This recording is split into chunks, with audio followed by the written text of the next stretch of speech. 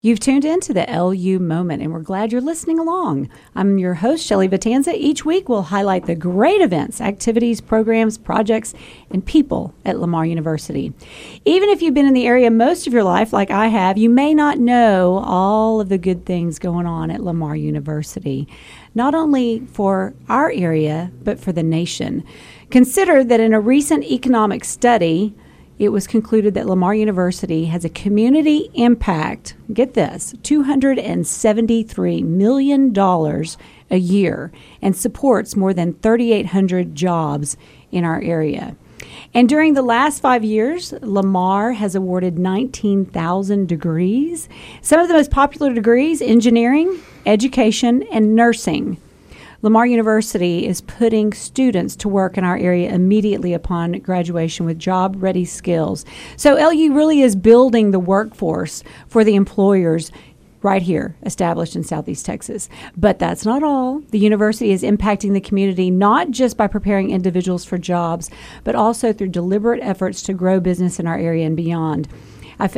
One of my favorite things that's going on right now at Lamar is, and there are a lot of great things, but one of them is the Center for Innovation, Commercialization, and Entrepreneurship. It's a brand new building and program on the campus, state-of-the-art, very modern, very beautiful. But during the past few years of its founding, the center has trained more than 400 people, including underemployed, returning veterans, and high school graduates for construction jobs right here in Southeast Texas. The center's also worked on a project with Rebuild Texas to train 100 individuals to restore homes across Southeast Texas and incubated 8 technology entrepreneurs to expand industry and create jobs in the area.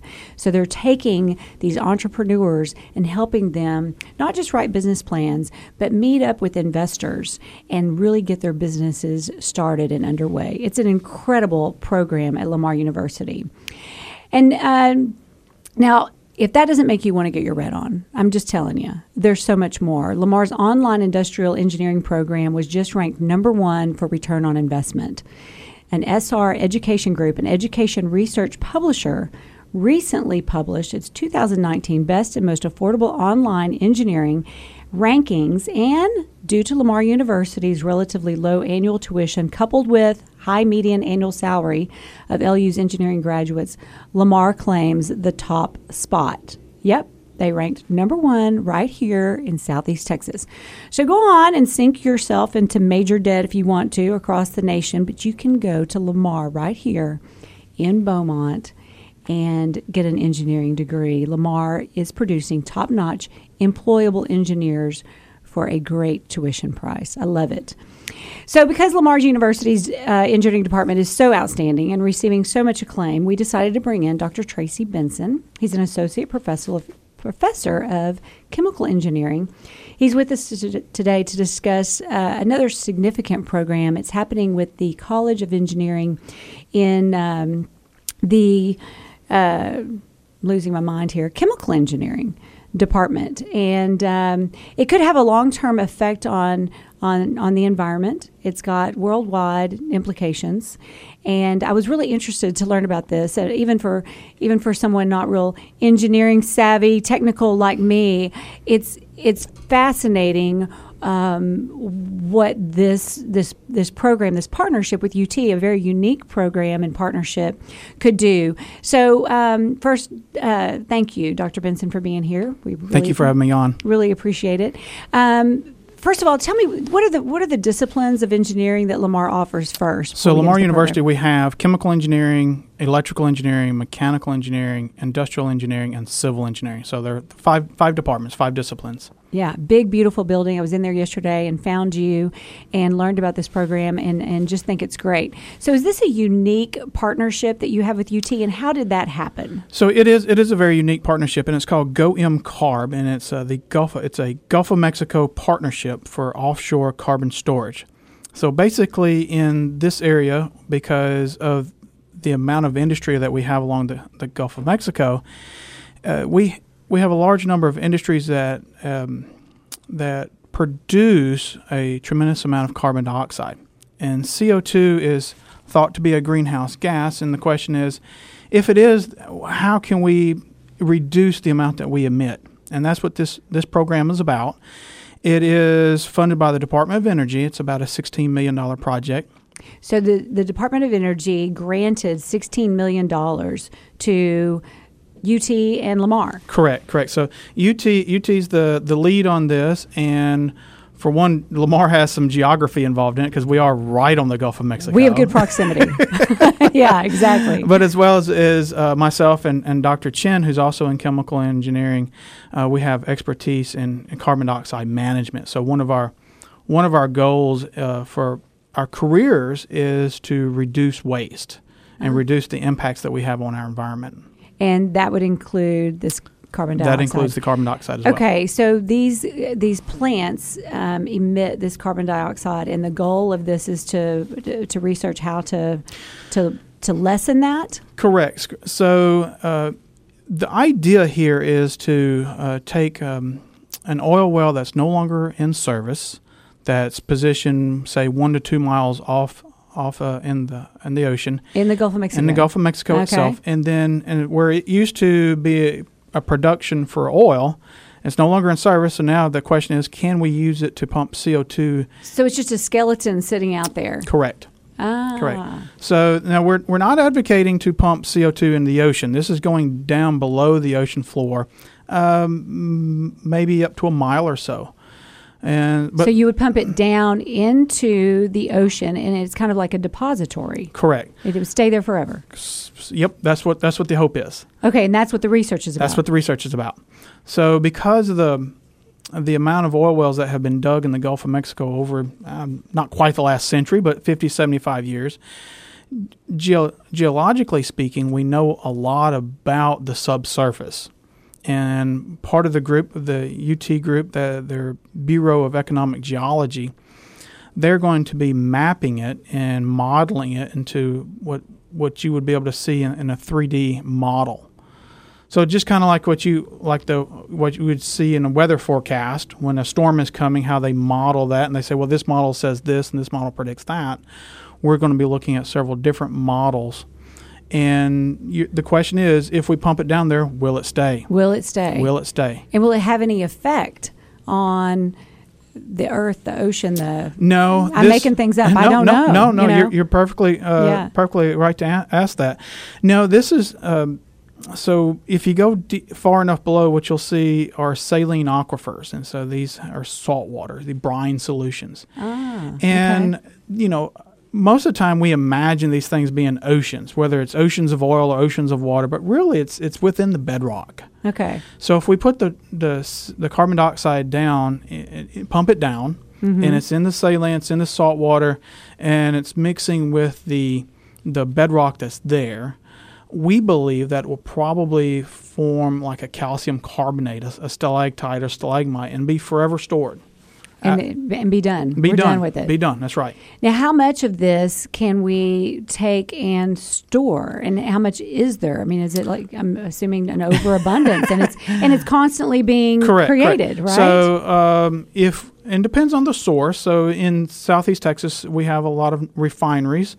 And when you pass by a refinery, when you see "quote unquote" smoke coming out, it's not really smoke. It's what you see is the steam. Okay. It's steam, and what you don't see is the carbon dioxide. Okay. And so the first step then is to separate the steam from the carbon dioxide and capture it. And you capture that. I got it. Now that's not the only places we make CO2 from point sources.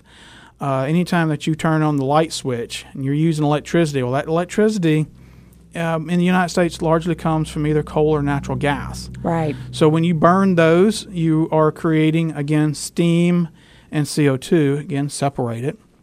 And just back of an envelope calculation in the United States, just from electric power generation, we produce about 3 billion tons of CO2 per year. Oh, wow. So the idea is that these are coming from point sources. This is not tailpipe emissions. This comes from large point sources, and that gives us an opportunity then to capture it and then store it. Fascinating project. So practically, how's this going to go down? UT and Lamar Cardinals are going to get together and discuss, or what's the practical approach? So we're constantly in contact through emails and conference calls, and then this next month we'll have a workshop at Lamar University, and it's a yearly workshop. This year it happens to be at Lamar. Next year we'll choose a different location, and the attendees are international, so not just Texas, Louisiana, the United States, as well as different parts of Europe. So people will most everybody's likely interested in this yes. problem and so how to deal with it. Looking for global solutions takes global brain power, and of course the idea is also to look for economically viable solutions to long-term carbon storage. Wow, that is really fascinating. When is the workshop? The workshop is February 11th and 12th. Great. And I'm sure anybody who's interested can come to the workshop. And can they get in touch with you, or how could they get more information? Someone listening is interested. They could certainly email me. My email is tracy.benson, tracy.benson, B as in boy, ENSON, at Lamar, LAMAR.edu. Well, I think it's just fascinating that Lamar was chosen because there are other universities on the coast, and the engineering program is recognized as one of the best. And so our engineers were chosen to participate in this partnership that could have long-term effects and really solve global problems. Correct. So very, very exciting. Thank you so much for all the great information, and we'll have you back so that we can learn more about how this program is progressing. Well, thank you very much. Thank you. Okay, another way Lamar University impacts our area is culturally. And so I want to tell you a few things that are going on. Our calendar at Lamar is constantly full. I mean, we have speakers and music and theater and lectures and art exhibits and sporting events and dinners. There's always something going on the campus. And so I just want to give you a few things to mark on your calendar, things you may be interested in going to. We've got Dream Weavers. This is a production of our Fine Arts Department. It is an art exhibit at our Fine Arts Department at the Dishman Art Museum. It's the works of world-renowned fantasy artists Julie Bell and Boris Vallejo, and they'll be on display at the Dishman until March 1st. Goes up January 25th, so it's on display now and will be in the Dishman through March 1st.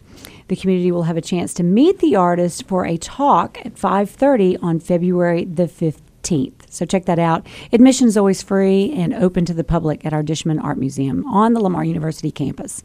Flute Day is January 26th today, 1 p.m. to 5:30 p.m. at the Rothwell Recital Hall. Admission is free and open to the public. That's another thing I love about so many of the Lamar University programs. They're free and open to the public. We want our public to come out and participate and appreciate the arts and the lectures and the different series and things that are going on the university campus. Participate with Lamar University.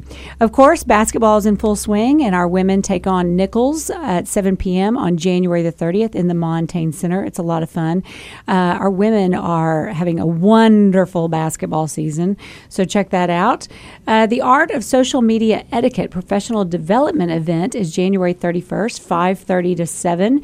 It's going to be held in the Executive Event Center of the Wayne A. Rio building on the first floor. You can join fellow LU alum and other Southeast Texas professionals to get great tips on improving your professional appearance on social media.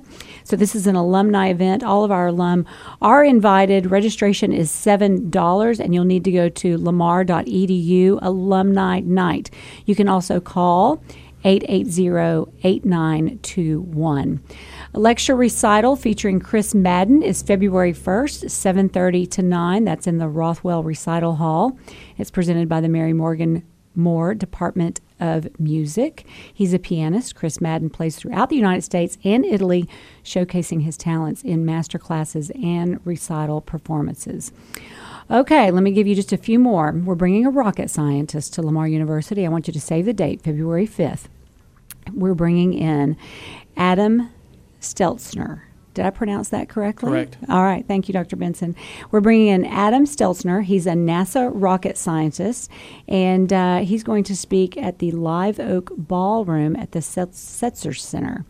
Adam Stelzner is recognized as one of NASA's leading and most unique innovators. For nearly a decade, he led and inspired the breakthrough team that invented the ingenious sky crane system that so spectacularly landed the Mars rover. It's going to be an amazing talk. You're not going to want to miss it. Who else is bringing in rocket scientists? I want to know. Only Lamar University.